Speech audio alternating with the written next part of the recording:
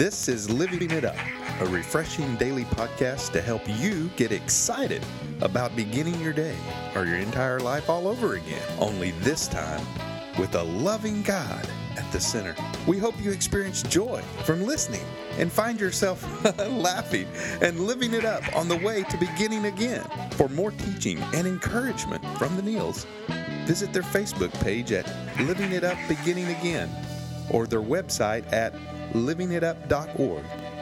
Now, here's Scott and Teresa. Hey, everybody, and TGIM. Thank God it's Monday. You said that every Monday. TGIM. TGIM. Yes. T-G-I-M. Because everyone says TGIF. Mm-hmm.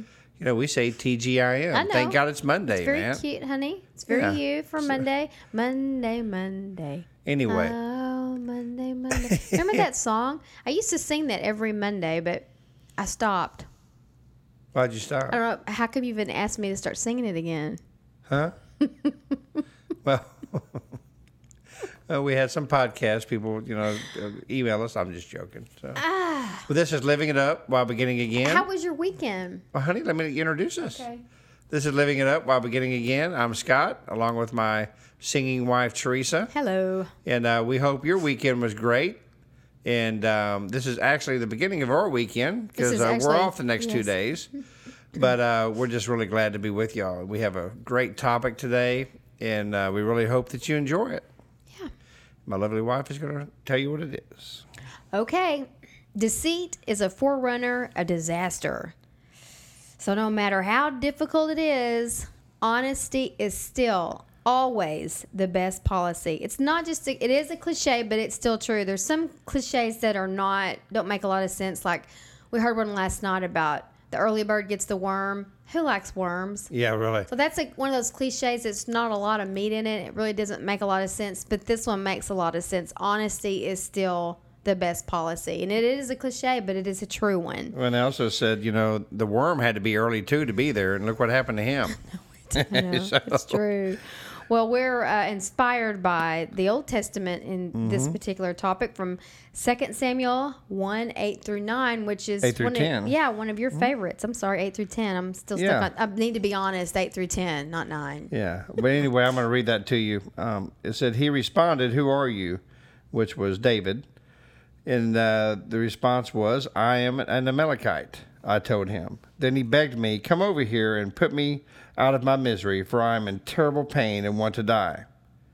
So I killed him. The Amalekite told David, he's talking about Saul, "for I knew he couldn't live. Then I took his crown and his armband, and I have brought them here to you, my lord." Well, you know what? This Amalekite, he was trying to get something for nothing. Because if you read about King Saul, of course, we can't go through all of it, but King Saul was trying to kill David for a long time because he was anointed to be the king. Mm-hmm. And Saul was the king. And so he saw him as a threat. And so through these battles and what have you, Saul was injured and saw his enemy coming towards him. And as the story goes, Saul put the sword up to his armor. And he was on his knees, and he just leaned into it and committed suicide. Mm-hmm. Well, this Amalekite is telling David that he's the one that killed him. Mm-hmm. That Saul was begging him to do so. And so he brought the armband, to David to show him that he did so, and expecting a reward. Mm-hmm. That David was going to go, "Hey, man, thank you. You know what? My gosh. This guy's been after me for years. I've been hiding in caves, and man, I'm tired of it." You know what David did? In verse 11, it says, "David and his men tore their clothes in sorrow when they heard the news. They mourned and wept and fasted all day for Saul and his son Jonathan, and for the Lord's army and the nation of Israel, because they had died by the sword that day." David, even though he was being hunted by Saul, still respected him because he respected his position. He was king of Israel.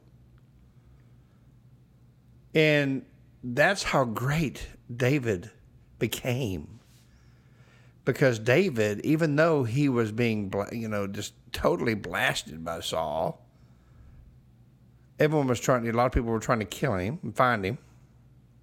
He respected him. When he heard he died, he was in great sorrow. Well, the Amalekite, basically it says here, David asking, why were you not afraid to kill the Lord's anointed one, which was Saul? Then David said to one of his men, kill him, the Amalekite. So the man thrust his sword into the Amalekite and killed him. You have condemned yourself, David said, for you yourself confessed that you killed the Lord's anointed one. In other words, David knew how Saul died because people had told him that Saul had died, by suicide. But here's this guy coming up here trying to be all that in a bag of chips. And David just looked at him and said, you know what, man? I cannot believe you're trying to do this to get ahead. So, in our lives, that can really relate to us, Have you ever done anything deceitful? To receive a reward like he was trying? Yeah. Like at your job, maybe not be so truthful, trying to get ahead, talk about someone else, maybe. Hey, you know what so-and-so did. Or I don't know if I'd hire him for that position, but you know what? I'd like to have that position. You know what I mean? Cheat on your inventory or just do things, that just aren't right. We all have, if you're honest, and that's what this podcast is about, is being honest. We all have in some way, form, or fashion in our life, whether when we're a little child or if we're an adult or what have you, because we're born with a sinful nature. Well, like it said, honesty is always the best policy. Yeah. And it can backfire on you. You can deceive someone thinking, well, let's just say it's a relationship. If I tell this person all my stuff, I might lose them. Mm-hmm. Where the flip side of it is if this person discovers all your baggage later without you confessing and being forthcoming, the chances of them splitting are greater. That's true. So your biggest fear would come true, but in the reverse. So the very thing that you needed to do that you didn't would be what cost you your relationship. That's right. So being true to yourself and being honest is always the best policy because, first of all, that's God's way. And second of all, He's going to take care of your life. Mm-hmm. Once we're trying to do the best that we can and be obedient to Him and do what we know that He's told us to do, we leave the results up to Him. Mm-hmm. But being true to ourselves is a high priority next to being true to God. So you just have to run a risk. And if you take a risk in a relationship and air all your dirty laundry and stuff like you and I did the second night we went out, we took a risk that maybe we didn't want to go any further, but it was what we had to do to live in our own skin. It's what we needed to do the right thing and of course, save ourselves getting hurt. But really, it's God's way of doing things. He wants us to be open and honest. He tells us that. Yeah. And when you're staying vertical with Him, take a risk like that. If the other person bolts, it just means it's not who He had for you anyway. That's right. So. Yeah, what you're saying, our second date, I laid it all on the line with Teresa. I just told her all my past. And I did the same with you. And my struggles. Mm-hmm. And just told her, listen, this is who I am. Mm-hmm. And this is who God is trying to, mold me into. And if you can live with this, then I'm all in. It wasn't easy, just like we said. It's no matter how difficult it is. I prayed about it. Yeah. I was going to do it no matter what, but I prayed about it, and I just asked God, if this is not the one for me, if she decides, that's just a little bit too much baggage, then I'll just say, okay. I hope you have a great, blessed life.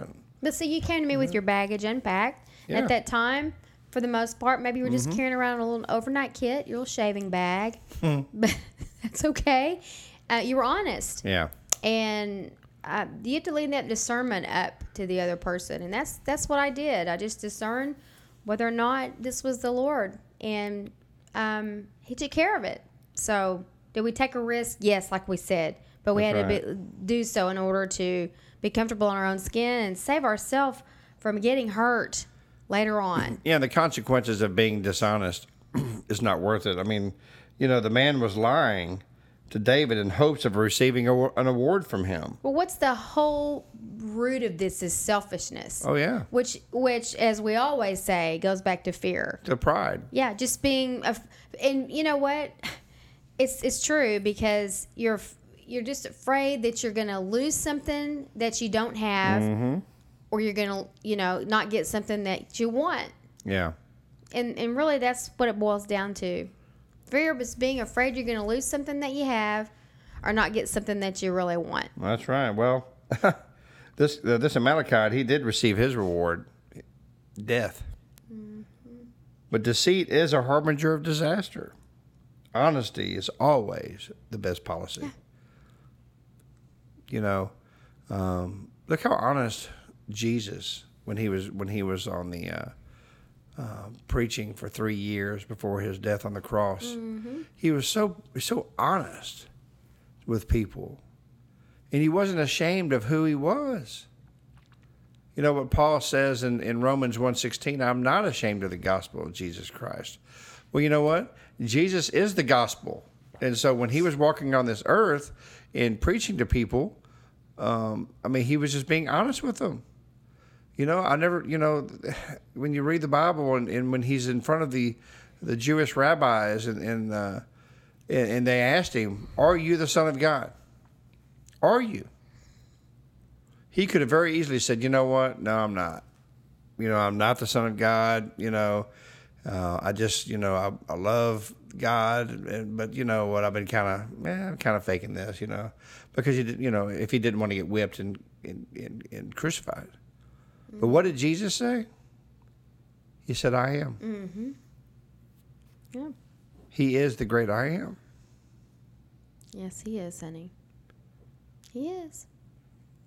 You know what? Honesty is a character issue. It is. And God wants us to have character, not always be one.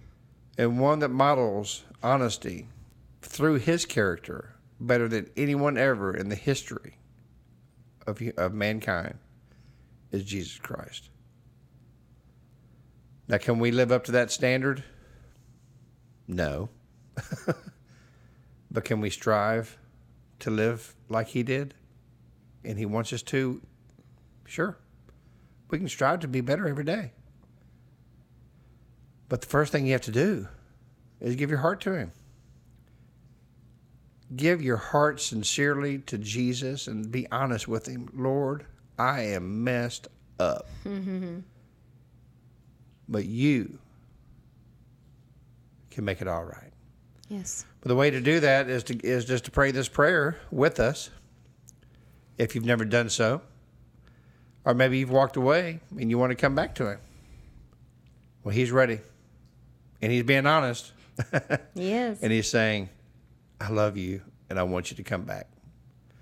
So please pray this prayer with us. Please know that you're saved if you give your heart to him and your life to Jesus. Lord Jesus, please come into my life.